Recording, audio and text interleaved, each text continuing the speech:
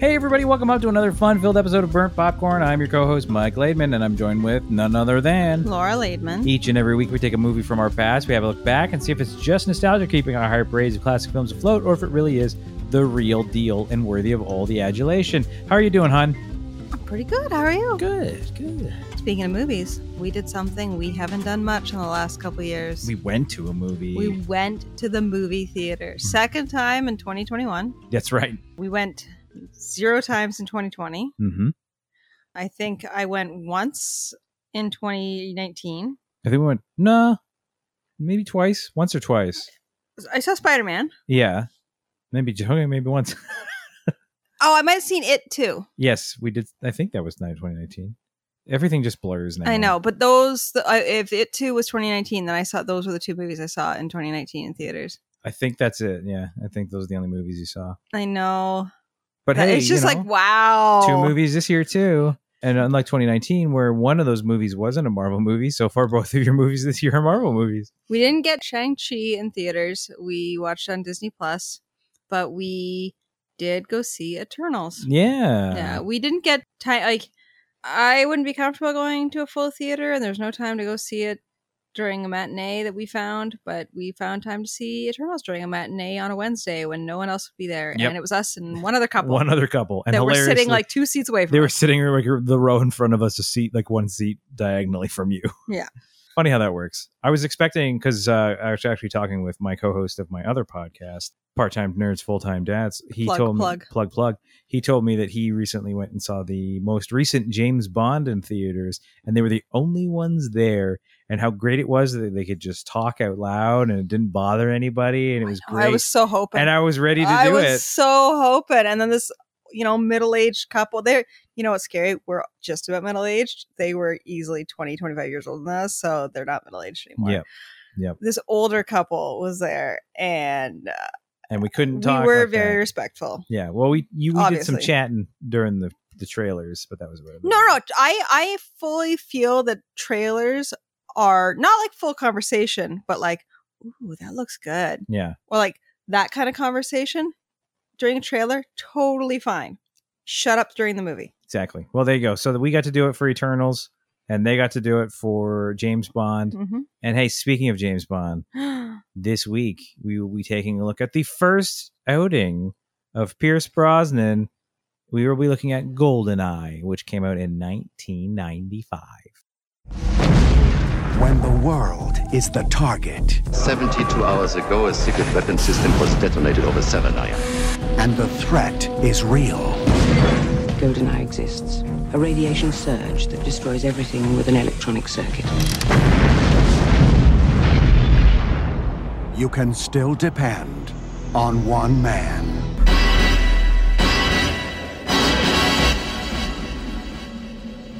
The name's Bond. James Bond. The world's most famous secret agent is back. We aim to please. And this time, 007 is facing the ultimate enemy. The man who knows him best. 006. What's the message? No pithy comeback? He was your friend, and now he's your enemy, and you will kill him. Is the satellite in range? Target is London. Now, the entire world is about to be caught in the crossfire. See you in hell, James. You first. Kill him. The pleasure will be all mine. Did you check her out? Head to toe. I think you're a sexist, misogynist dinosaur, a relic of the Cold War. The trick is to quit while you're still a kid. I wouldn't think of it. Charming, sophisticated secret agent. Shaken but not disturbed. Get us out of here! Bond, only Bond. Man just won't take a hint. You don't need the gun. That depends on your definition of safe sex. On November 17th, United Artists brings you... Trust me. James Bond. Why can't you just be a good boy and die? That's one trick I've never learned.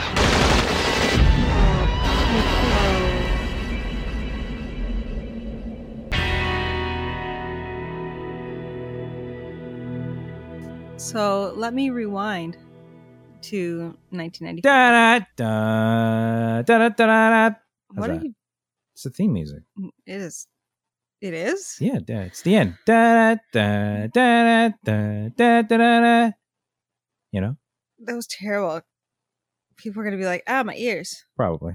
Anyway, November 5th, André Dallaire attempts to assassinate Canadian Prime Minister Jean Chrétien. He is thwarted when the Prime Minister's wife locks the door.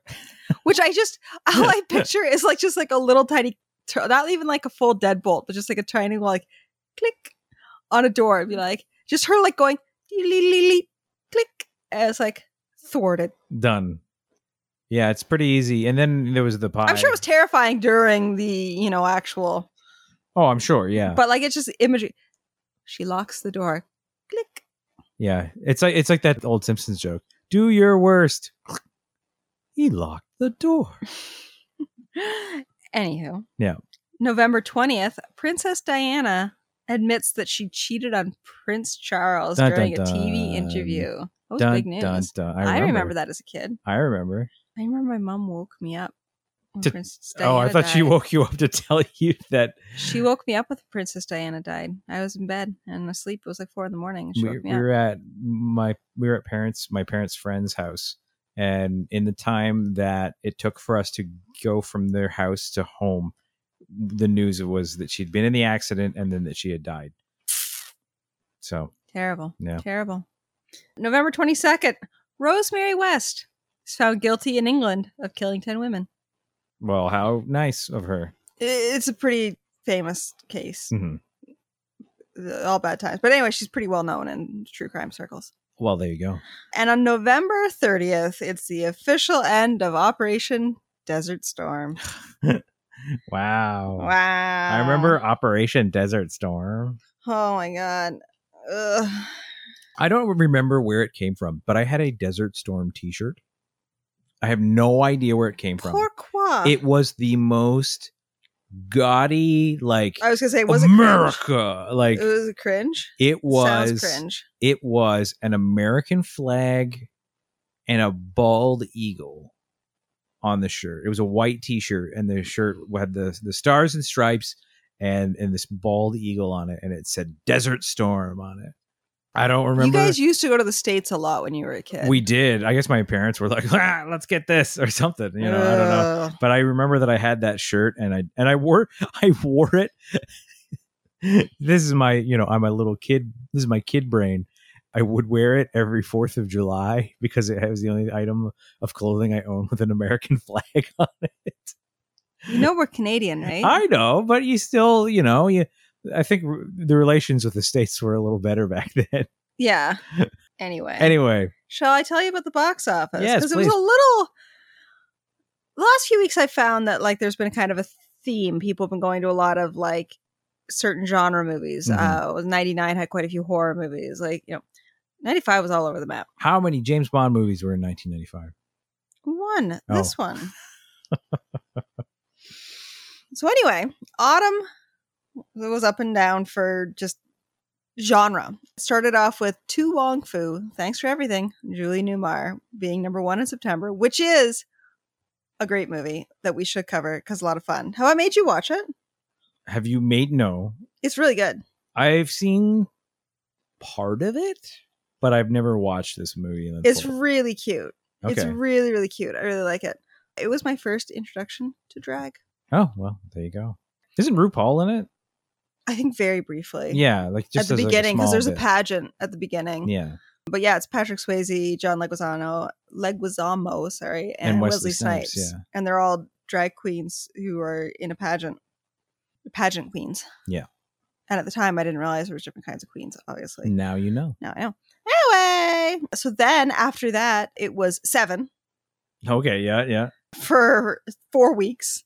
And then Get Shorty for 3 weeks. Oh, wow. All over the place. Then Ace Ventura, When Nature Calls took number 1 at $37.8 million. But then it was Goldeneye, which was our first outing as Pierce Brosnan as James Bond. As 007. It hit $26.5 million and was beaten the next week by Toy Story. Oh, at okay. 29 Well, that makes million. sense. Tell you, all over the map. Yeah, sounds Yeah. like it. Sounds like it. The top movies for the year were Toy Story at 191.8 million, Batman Forever at 184, and Apollo 13 at 172.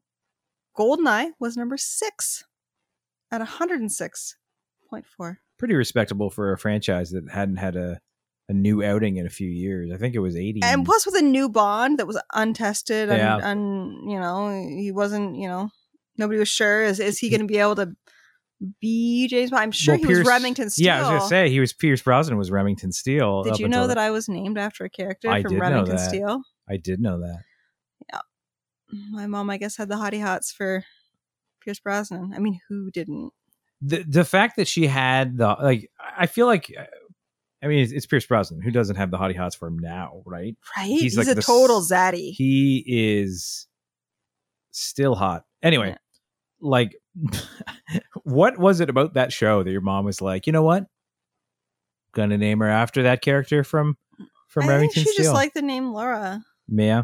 You think it was a coincidence? No, like I just like that's where she heard the name and was like, it stuck in her head. But my name was originally supposed to be Lisbeth. I did know that. Yeah, that's not a good. Maybe name. it was Lisbeth. Either way, you ended up with a better name than that. But yeah, I mean, it happens sometimes. I mean, you came up with the name William Thomas before I co-opted it into a Star Trek reference. Yeah, but I mean, he's mainly named after horror movie stuff. Yeah, no, I only threw out the horror movie stuff. It was, you wanted his middle name because it's the middle name of Mulder, because it's Fox William Mulder. Yeah. You wanted that. And you threw out William, and we'd already decided on Thomas because that was your maiden name. So that was the agreement we made, was that Thomas would be the middle name. Yeah. And as soon as you told me William Thomas, I was like, that's Riker's name. Well, I got to sell this ship. And then I started pulling out horror movie name after horror movie name to make you be like, yeah. The trap was sprung. Well, either way. Yeah. Our kid's name is great. Yep. It's a good name. It's a good name. Strong A traditional name. A strong beardly name. It is a strong beardly name. You're very true.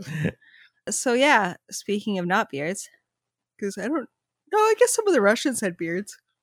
Yeah, there's some beards in this movie. Not many.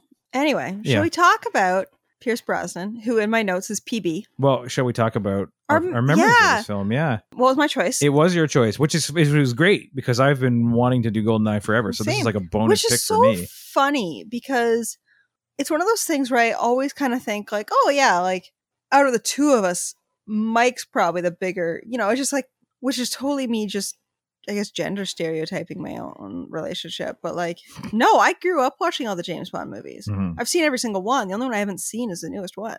Yeah. My parents had them all on VHS. They had a whole big collection that matched. They got every single one again on VHS. I've seen every James Bond movie. I love James Bond movies. Obviously, there's some stinkers in there, but I have seen over the course of my life all of them. Yeah, I have only seen every film post, like not post, but Pierce Brosnan on, except the new one, and then Goldfinger, and that's it. Really? Yeah. Goldfinger is the only other Bond movie I've seen. Yeah, I don't know. My parents both really liked James Bond movies. I don't know if it's because my mom's British or the cars or just the appeal of but we watched them when I was younger, and this was no exception. And I honestly have a feeling they took me to see it in the theater, but I might be wrong because my sister would have been a baby, so we might have rented it. But I do know I saw it when it was new, and remember it was awesome. This might have also been my first introduction to Alan Cumming, and I love Alan Cumming. He's pretty great.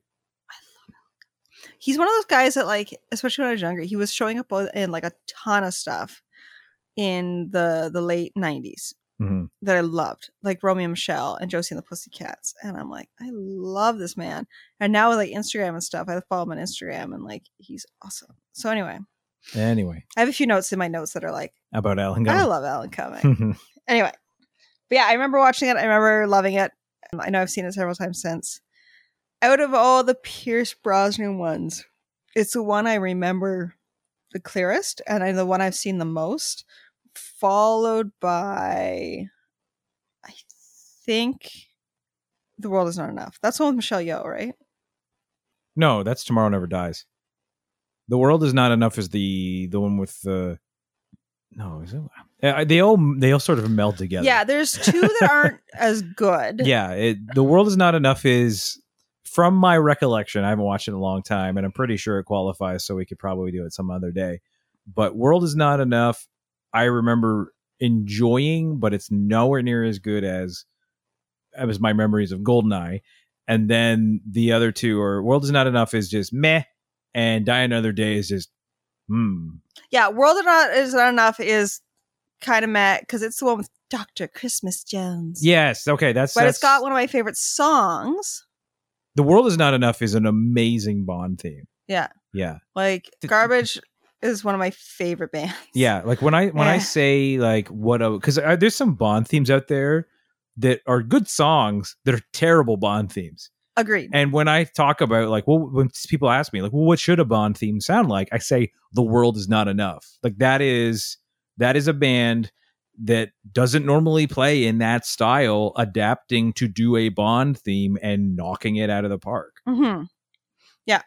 Yeah, no, I agree. So yeah, it's got to be this one, and then there is a steady decline in the Pierce Brosnan Bond films. Yeah, I would say it's like the Pierce Brosnan Bond films is literally just like a line, like a straight line down.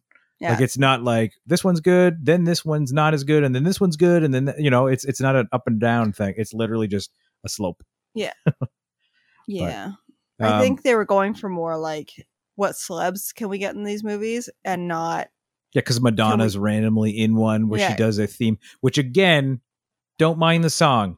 Terrible Bond theme. Yeah, agreed. Terrible Bond theme. Yeah, no, but I find the Daniel Craig ones are definitely more focused on the story than it is like, ooh, who can we get to be a Bond girl this time? Yeah, like, I mean, I haven't even gone into my memories of this movie yet, but just as a quick aside, I was watching this and being like, man, the Daniel Craig movies are so different. Yeah. They are so different than these movies were. Yeah.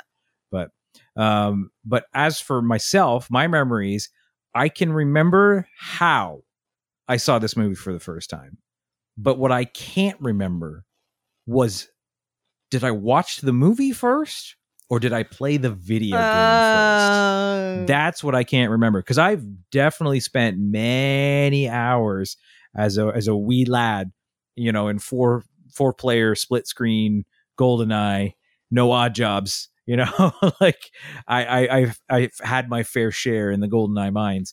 So it was, I can't remember if it was that I played the game first and watched the movie, or watched the movie and then played the games. Because I mean, the game was a phenomenon for people who played video games, and when it came out, it was like the definitive first-person shooter for a long time. Yeah. If you go back and play it now, it's a little, the controls are not as great as they once were.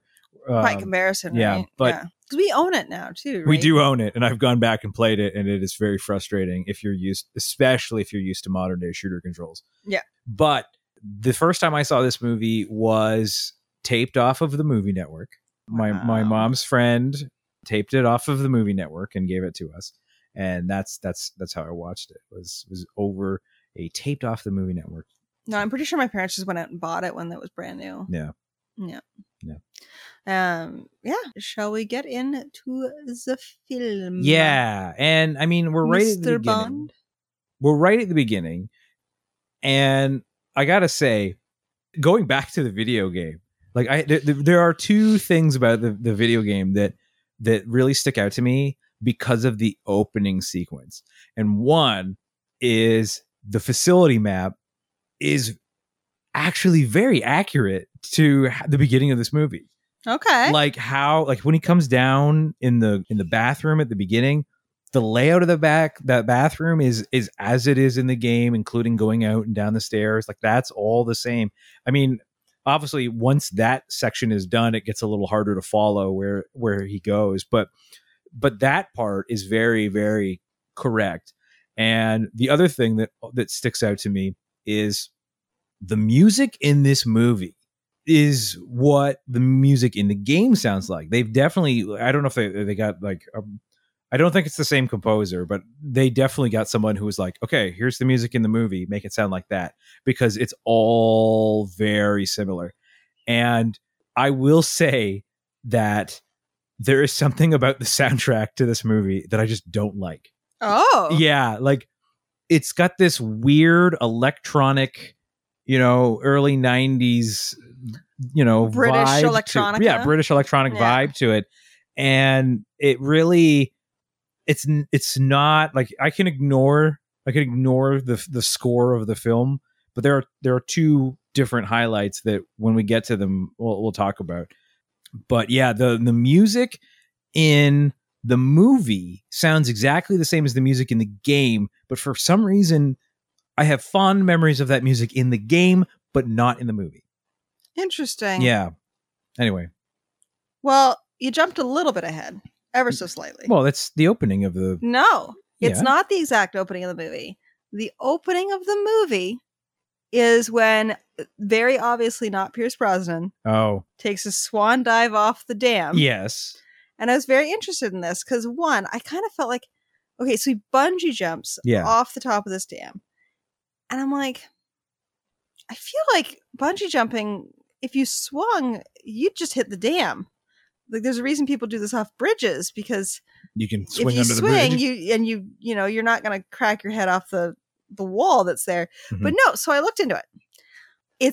It was actually, because this is supposed to be Russia. Yes. It was actually in Switzerland. Mm-hmm. It's the Contra Dam. And it was voted the best stunt of all time by Sky Movies in 2002. The stuntman is Wayne Michaels. Mm-hmm. And since then, a private company now does jumps off it. And over 10,000 people have jumped the 220-meter dam since. It was actually in the Amazing Race in the 14th season. And out of the contestants that were in it, 11 of them jumped off that.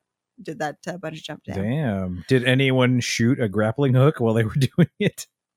Maybe. Because the stuntman did. Maybe. Yeah. Only I mean, one. over 10,000. That's a lot. That's a lot of people. Yeah, so it's like a big destination for extreme sports folk these days. Mm-hmm.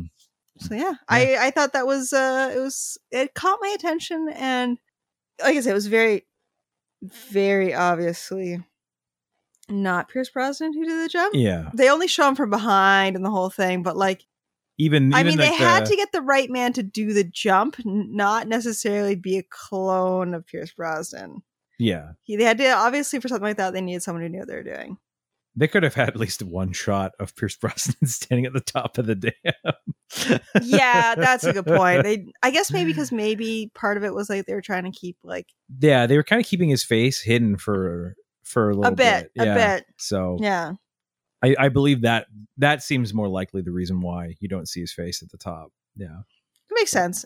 Yeah, but then, like you said, he goes in through the toilet and we meet another 00. Yeah, and if I remember, that was a big deal. Like I mean, I hadn't seen any of the other Bond movies, but I don't believe there had been another 00 mentioned. No, there are.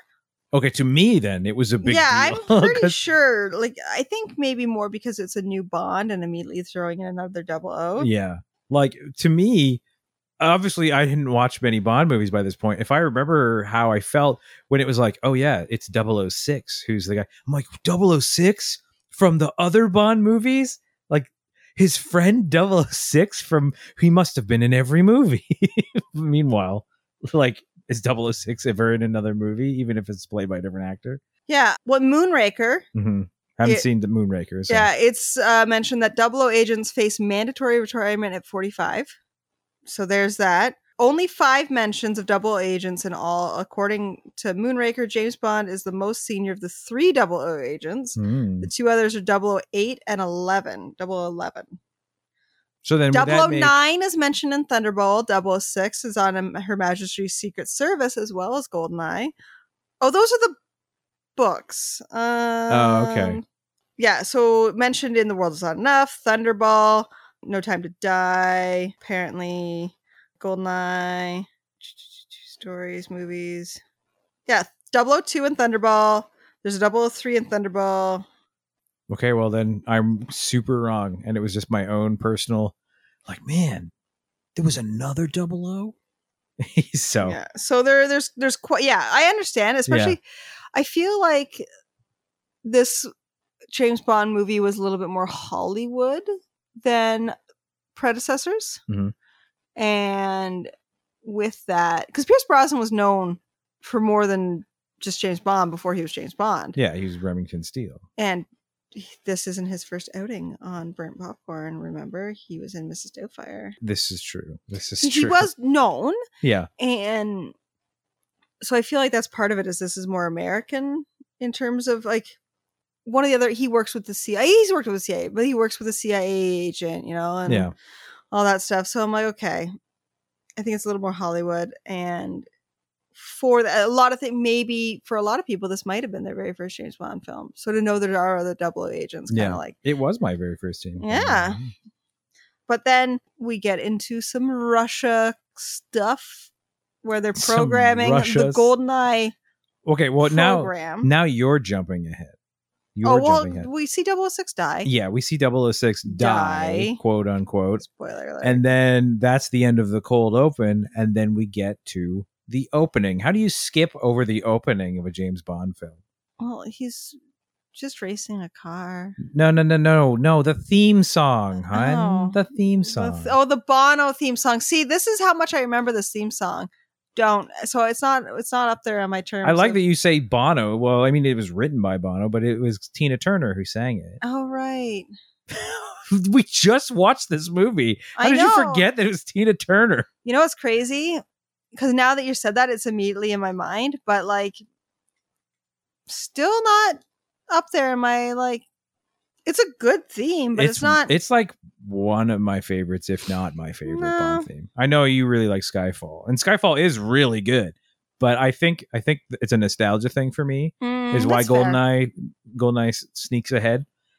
Yeah, no, I've always loved that, and I will tell you this, and this is a little bit of wow, that's pathetic information. Oh boy, is that this opening was something that I might have rewound when I was watching on my own, because it was somewhat naked ladies in the opening sequence. The silhouetted nude ladies was as close as I got to seeing a lot of nudity in movies, and I was like, it was pre-internet. This was pre-internet. Yeah, this was what, you know, for those young whippersnappers out there who aren't millennials that grew up with the internet, we didn't have unlimited access to nudity as children. There was a lot of rewinding and pausing of VHS tapes. Do you remember when you used to pause? I remember the first time I bought a DVD and I paused it when it was a nude scene and it was crystal clear, and I was like, this is the future. Oh my God. Okay. I was a teenage boy. What do you want from me? Anyway, that's the closest I could get for nudity for a while. Now we can get into, we'll skip the car chase. Because it's an okay car chase. It's an okay scene, but we can go on into other facets. Yeah, it's not really a car chase. It's more like he's doing a street race, which is dangerous. A very dangerous street race that injures all those poor bikers. Yes. People have died getting hurt like that. Then we are transported to Russia. Yes. Where we are at secret compound base that America knows about and UK knows about. Yes. Because they are spying with their satellites. Of course. They're working on the GoldenEye laser. It's electromagnetic electromagnetic pulse device, and if I'm remembering the way it's mentioned, like how they describe it, is the electromagnetic pulse is there's a nuclear explosion in the atmosphere, and there is an electromagnetic pulse that is generated by a nuclear explosion, and that they basically put the satellite over, blow up, electromagnetic pulse destroys anything electronic in the area of the pulse. Well, we see our friend Famke. Yes. And who's not Russian, she's Dutch. Yes, but she showed up she's in the car chase. The car chase. And then her superior, who's like military, Russian military shows up. We find out after he is the Minister of Defense. He's in the time, because it's like, what, 6 years ago by or something like that? Yeah, this is 6 years later. Yeah, 6 years from the opening where 006 is killed. So that guy has risen in the ranks to... Yes, because he was the guy who killed 006. Yes. And they show up at secret compound. Oh, here's the bit that I love. Before we get into it, they show up in the stealth helicopter that cannot be tracked. Oh yeah, they stole. They stole the stealth helicopter. This is a note that I wrote down. Is they steal the stealth helicopter by taking the identification of a Canadian admiral named Chuck. I remember they pulled up his passport, and I'm like, Admiral Chuck. Huh. Well, you know. Yeah. I mean, I feel like that's like a stereotypical, like, what's a Canadian name? Chuck. Maple syrup. Poutine. Lumberjack McLumberson. Yeah. Yeah. Chuck is Admiral Chuck. So poor Admiral Chuck is banged to death by our Dutch Russian, and then they steal his helicopter. Well, they don't steal his helicopter. They steal the stealth helicopter and then fly it to Russia for the sequence of events that you're describing. Yeah. And then, so we see our two main Russians that we will be following, which are Alan Cumming and the Bond girl. Natalia and Boris. Yeah, his name is Boris. Boris. And he like steps outside for a smoke or whatever. And she goes to the kitchen for some coffee. And I really like, because obviously like, the bad guy shows up and they kill everyone there. They don't want anybody to know what they're doing, because their whole plan is not just like, we're stealing shit. It's like stealing more shit. And they don't want anybody to know they can't have any witnesses. Yes. She's in the kitchen. She's obviously hears everybody get shot. And she's like, oh God, I gotta, like, because she makes a noise. Yeah. And here comes Famke. So she makes it look like she's pulled down the grate of the ceiling, but she's actually hiding in the cupboard. So when Famke comes in, she like fires her gun up into the ceiling. Has an orgasm. She's crazy. On a top. Xenia remember the days of weird Bond girl pun names? I'm pretty sure the ones in the new ones still have. Do they? I don't remember them having.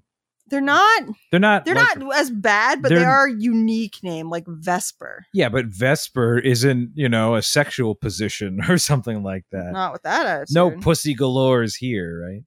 Yeah. No. Well, in the new one, it's Paloma. Yeah, that's not a sexual position either. Well, again, do you know that for sure? I guess I don't. There you go. So just so you know. Yeah. Yeah. And I liked that she immediately, it's a really good way of immediately showing that this woman is clever and can outthink the villains, because they don't realize that she's still there. But then the bomb goes off and she's stuck in the building and she's locked in, and she manages to climb out a satellite and is falling through the roof. And she's just like, she's in her work clothes. It's Russia. Yeah, how does she get back? Everything blew up. Well, not blew up, but like nothing works in her general area, and she didn't have a jacket or anything. She's probably should have been dead. Well, she got really lucky. Yeah. But she also, it showed her as like, really strong. Also, Severine in Skyfall, like they've got some weird names. No, yeah, but they're not puns. That's my point. Anyway.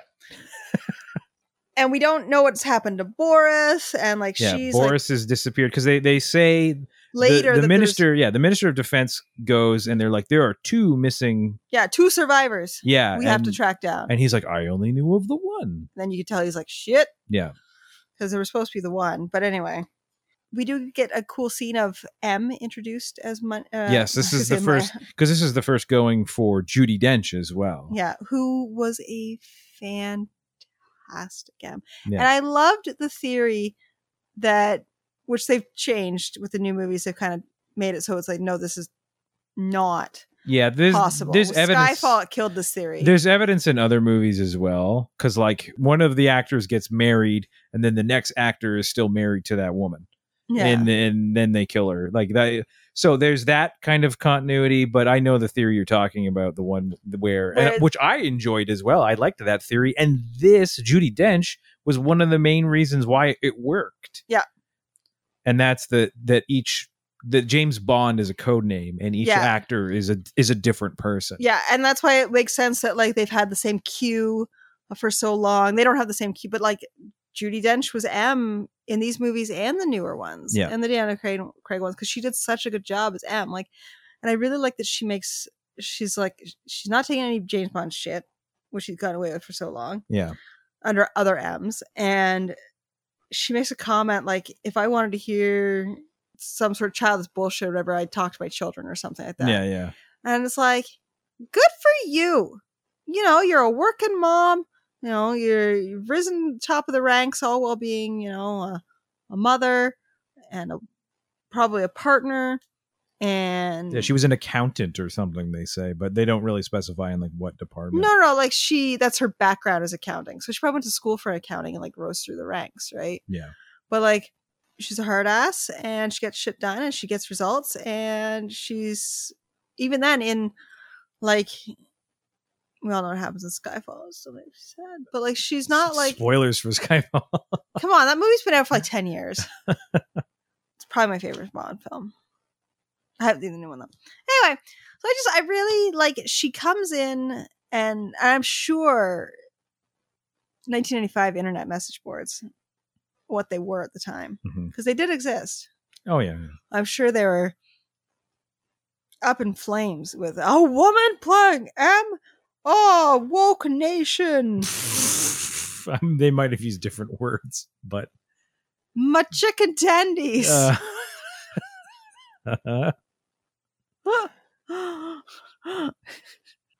They're probably mad that it was gonna be a lady, and then she's great. Yeah, like obviously she was a great M. They kept her for years through 2 Bonds, and like she's fantastic. But who doesn't love Judi Dench? But she retired because basically she's like, I'm too old and my vision's going. So it makes sense. So anyway, I love Judi Dench. She's great. Yeah, I don't disagree. Yeah, there's a great line, because I've watched The Crown, and during the early seasons, Elizabeth she's speaking with one of her advisors, and she's like, the Prime Minister and a few other people have basically, they're doing something I don't want them to do, and they're being annoying and they're being a pain in the ass. And basically he's like, what they need is a good dressing down from mommy. Every so often, a British man just really needs and wants a good dressing down from mommy. That's exactly how he labels it. Remember, this is Britain. Yes. And that's what M does. Like, she gives him a good dressing down from mommy. And it's a very British thing. It is British. I get what you're saying. I get what you're saying. But anyway, that's what Judi Dench, she's got that like British, not really your mommy, but like that idea of like, look, she's in charge and she's going to dress down the men who need it. That's all. Gotcha.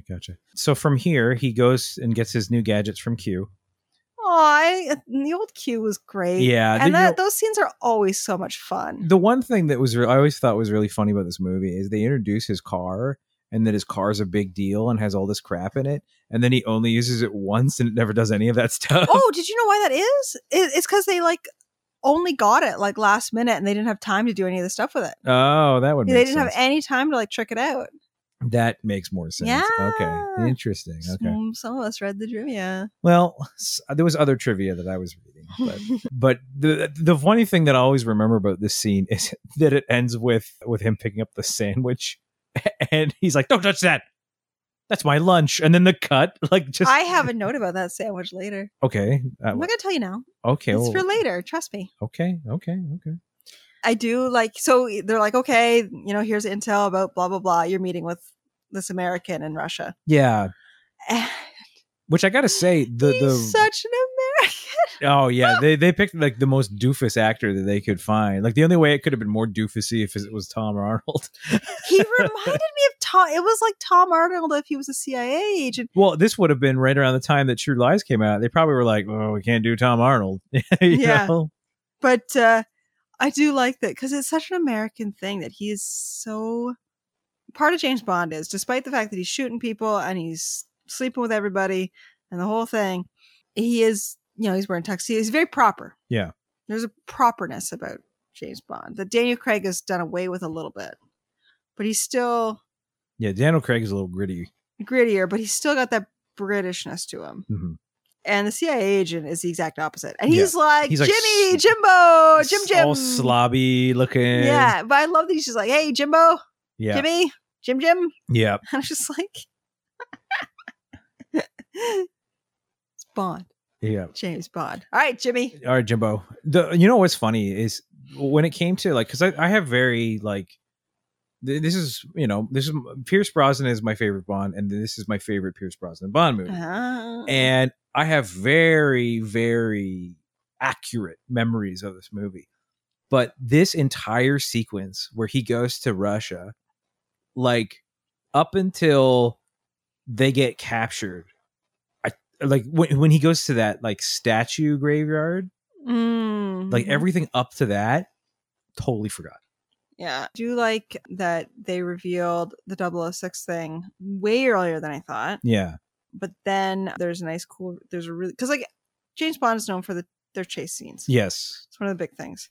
And how do you reinvent the wheel?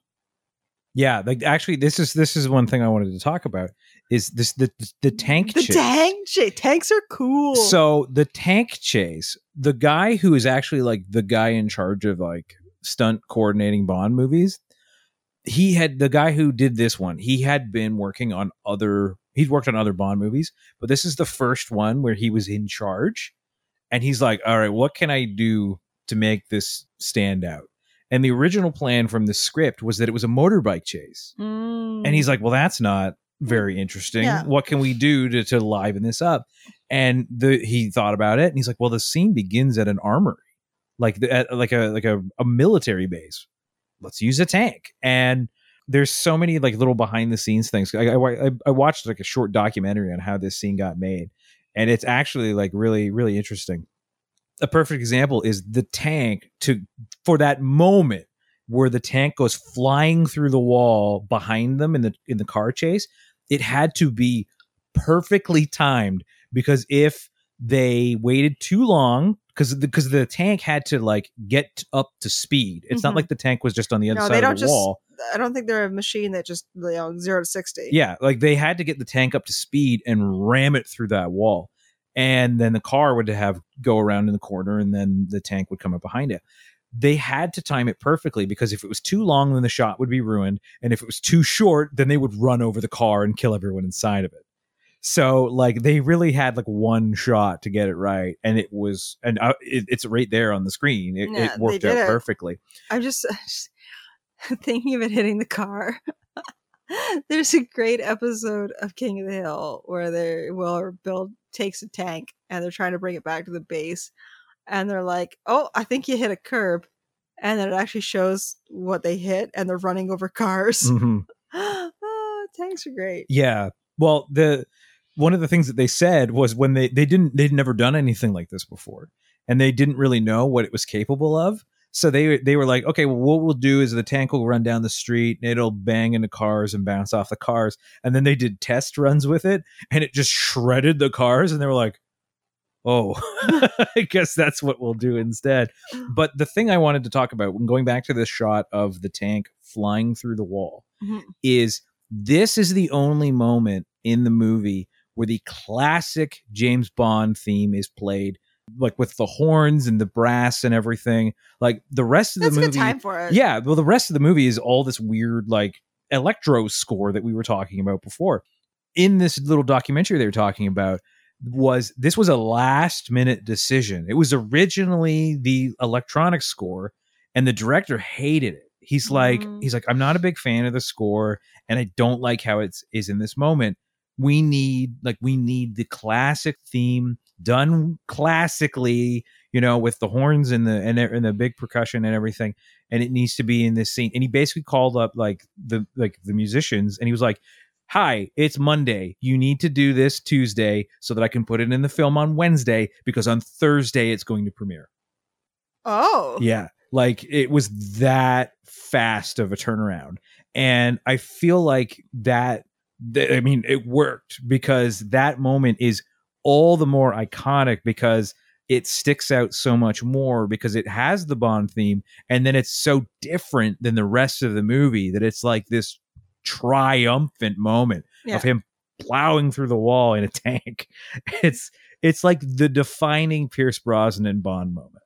Man, you love that tank. It's a great scene. It's a great scene. Well, he gets the girl. They find out that 006, she's able to like track him, sort of where he's going. She uses the thing that she learned from Boris, who is now at this point the spike, which is now. Well, Boris was always working for them. Well, yeah, but it's been revealed. It wasn't revealed until a little later. And they're on the armored train. That's how she got captured, was because she reached out to Boris for help. Yeah. And then he betrayed her. Yeah. Yeah. Even though I think he likes her. Well, clearly he kept making all those bad innuendos at her. Yeah. But it's a simple schoolyard bullshit. You know? They try to break into the train, and it's like a new because they find he's hiding on a train, an old Cold War train. Yeah, it's a nuclear train for transporting warheads. Well, it's also so like if important people, if the country got nuked, the people in the train would survive. Yes. Yeah. And that like blows up on the. That's got a bomb, and he's like, "I'll give you the same 6 seconds." The same 6 minutes. 6 minutes you gave me, and it's really 3 minutes. It's 3 minutes because he shortened. But that's how. But she has just enough time to track where they're going. Yes, which is South America. Yeah, it's Cuba, isn't it? I'm pretty sure. Yeah, it is Cuba because they talk about Guantanamo. In the movie, it's Cuba, but it's not Cuba. No, it's in South America. Where the satellite really is. Yes. Because that is a real satellite. Yes. Well, not anymore. It fell apart. Yeah. I'm not shocked. It was pretty big. Well, the funny thing is, too, is because I knew that it was a real satellite, but not at the time. Like I knew, like I was like, what a great set for a movie kind of a thing. And then I found out that it was a real satellite dish years later. And I remembered that fact. And we're watching the movie this time. And when the satellite dish is coming out of the water, I was like, wow, that's a real obvious model. Like that time, I've never not like believed that before. Like this, for whatever reason, this moment was the moment that I was like, wow, what a model. Maybe it's that fancy TV we watched. Maybe that's what it was. Yeah. Well, that's actually one of the things I want to talk about, this whole satellite. Everything about the satellite. Okay. There's this because during the rest of the movie, that was one thing I remembered going in. I was like, I feel like I remember the effects not being great. And then as we're watching it, I'm like, no, the effects are pretty good. Maybe I'm thinking of the wrong one. Maybe I'm thinking of Tomorrow Never Dies. Maybe I'm thinking of The World Is Not Enough. You know, like maybe I'm thinking one of the later ones that's not as great or something. Right. And then we get to the satellite. Yeah. I'm like, oh, that's right. There's some not great effects here. So I noticed a lot of green screen. Yeah, a lot of green screen. The Pierce Brosnan Bond movies do use a lot of green screen. Yeah, well, I mean, it's kind of what they had to do. Effects weren't quite where they are now. I'm aware, but like, I feel like. I don't know, the lighting on the green screen wasn't great or what, but it was always very obvious during these scenes. Well, I mean, I don't know if you've watched one of the old Sean Connery Bond movies lately when he's driving a car. It's not like he's actually driving a car, right? That makes sense. Yeah. But we have our big showdown. Yep. With 006. First we have the showdown with Onatopp. Oh yeah, that's a great. Oh yeah, because she's nuts. Yes, she has a lot of issues with kink. Mm-hmm. Like she squeezes her big thing is that she squeezes the life out of people while she's banging them. Which I think you would have to have the strongest thighs in the world to manage that. Maybe she has robot thighs, right? Because this is back in the era where James Bond movies had stuff like that. Like, remember, one of the Pierce Brosnan movies has got a dude with diamonds exploded into his face. Yeah, why wouldn't he just get those removed? Why not? It's probably a fair bit of money. Yeah, well, he needed to look at that one rapper out there who put like a 24-karat diamond in his forehead, and then at a concert, someone stole it out of his face. Ridiculous. So anyway, Yeah, but she has a whole thing where she not only likes inflicting pain, she likes getting pain. Yeah. And then she's on a harness. Yeah, she jumps down from a helicopter. Yeah, but they make it so the helicopter pulls her. Yeah, the helicopter crashes and her rope is pulled up into a tree, and then she's like, but it's in the V of a tree, and then basically it pulls her so hard she dies. Yeah, she's crushed in the branches. Loving it as it's happening. Yeah, and then she dies. It was weird.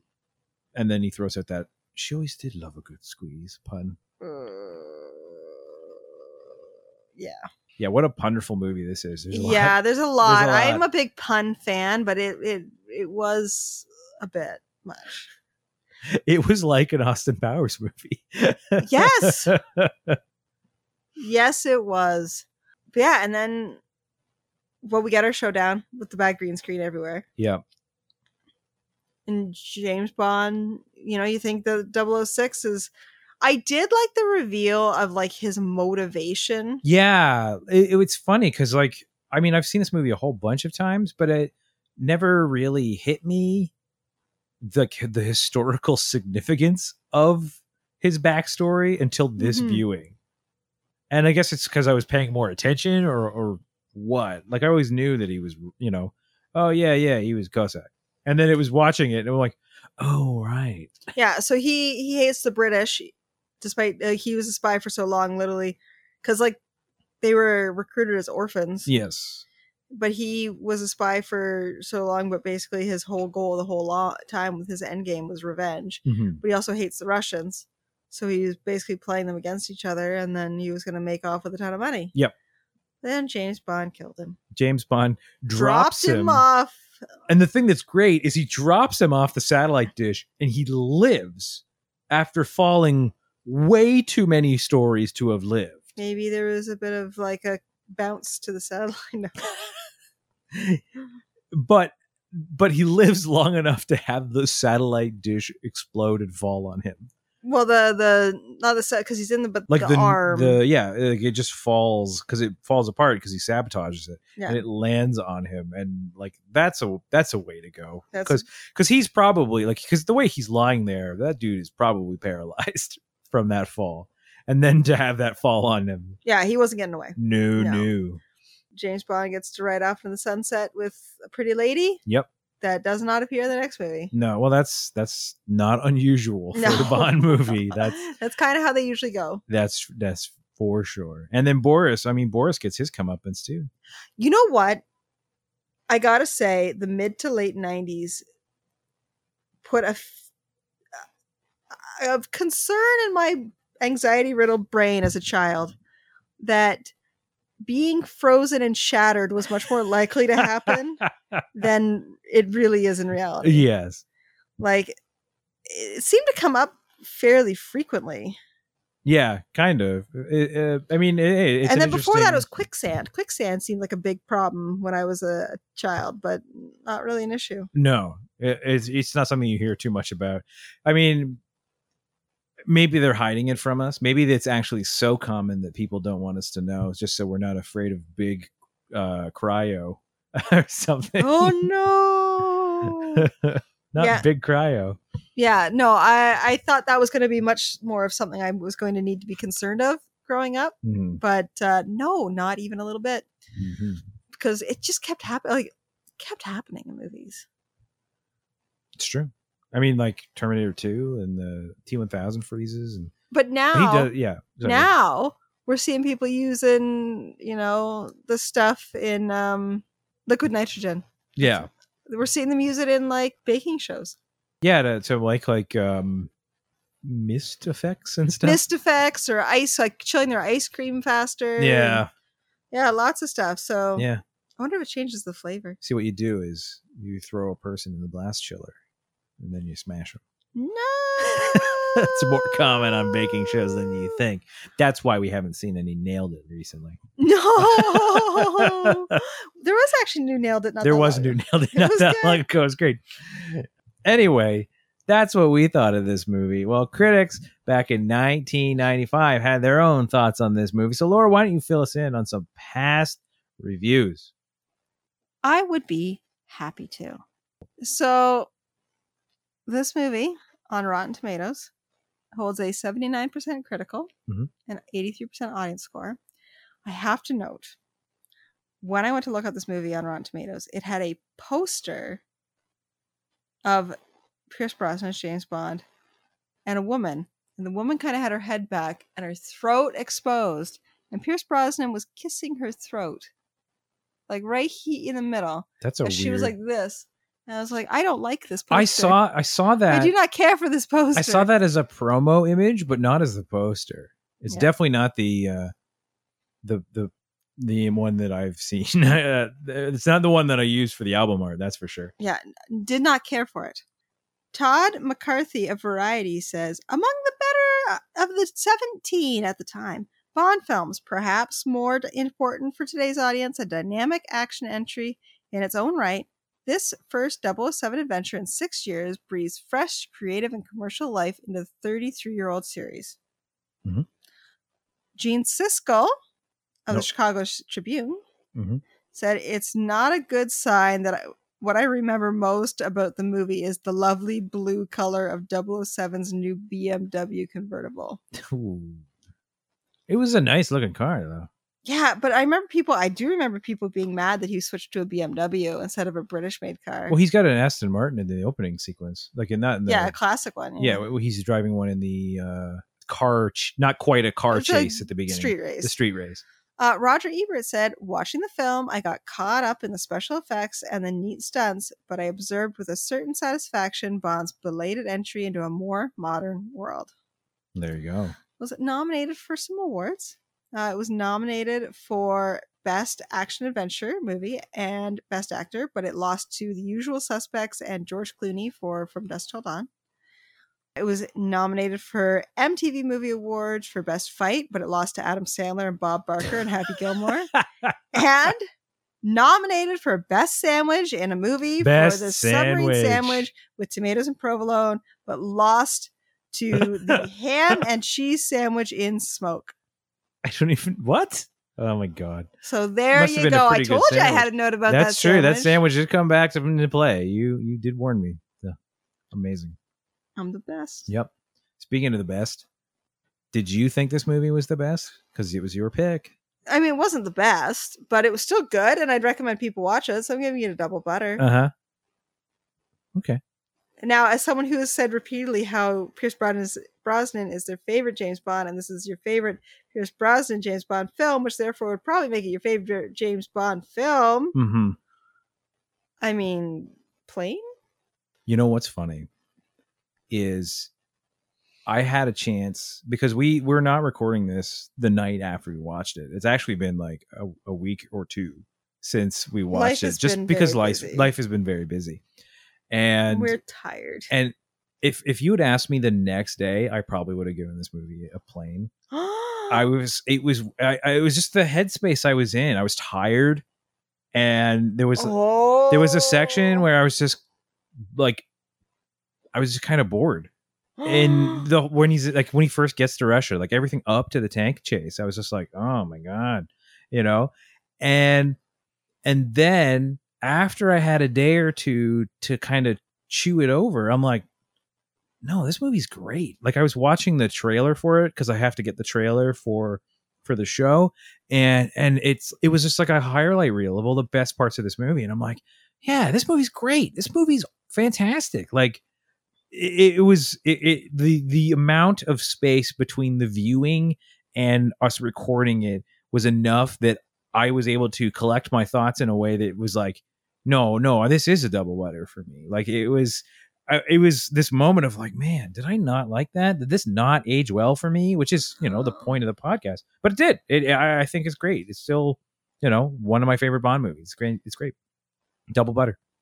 Well, there you go. See, it's funny how just how you're feeling that day can. Yeah. Because I remember, in all honesty, we watched this movie a while ago. Yeah. And I mean, I think when we were in our old apartment a while ago, so at least 6 years. Yeah.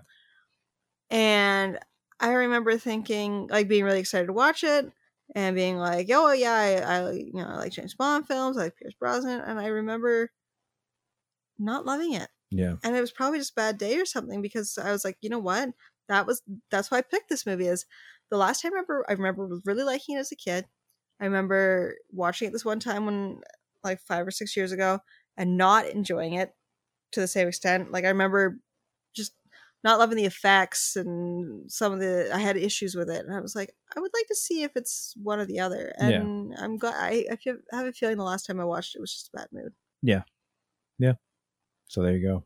Double butters all around. Well, that is going to do it for this week's episode. But next week is my pick, even though this week might as well have been my pick, because I would have picked this one eventually. Just you wait until you find out what's coming after your next pick. Oh, good. Okay. It's not going to be something. I have no idea. I haven't actually thought that far. Okay. Well, I have thought that far ahead. And funnily enough, I actually had my pick for next week before you had picked your pick for this week. So we are still in the 90s. We're actually going to go back 1 year, and we are going to see 1994's Speed. The bus that couldn't slow down. Stop copying me. So yeah, I'm excited to watch that.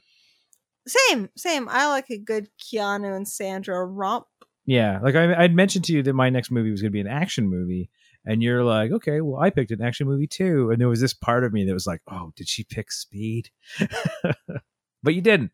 So there we go. Next week we will be checking out Speed. So be excited for that next week. But for this week's episode of Burnt Popcorn, I am Mike. And I am Laura. And we'll talk to you guys again soon.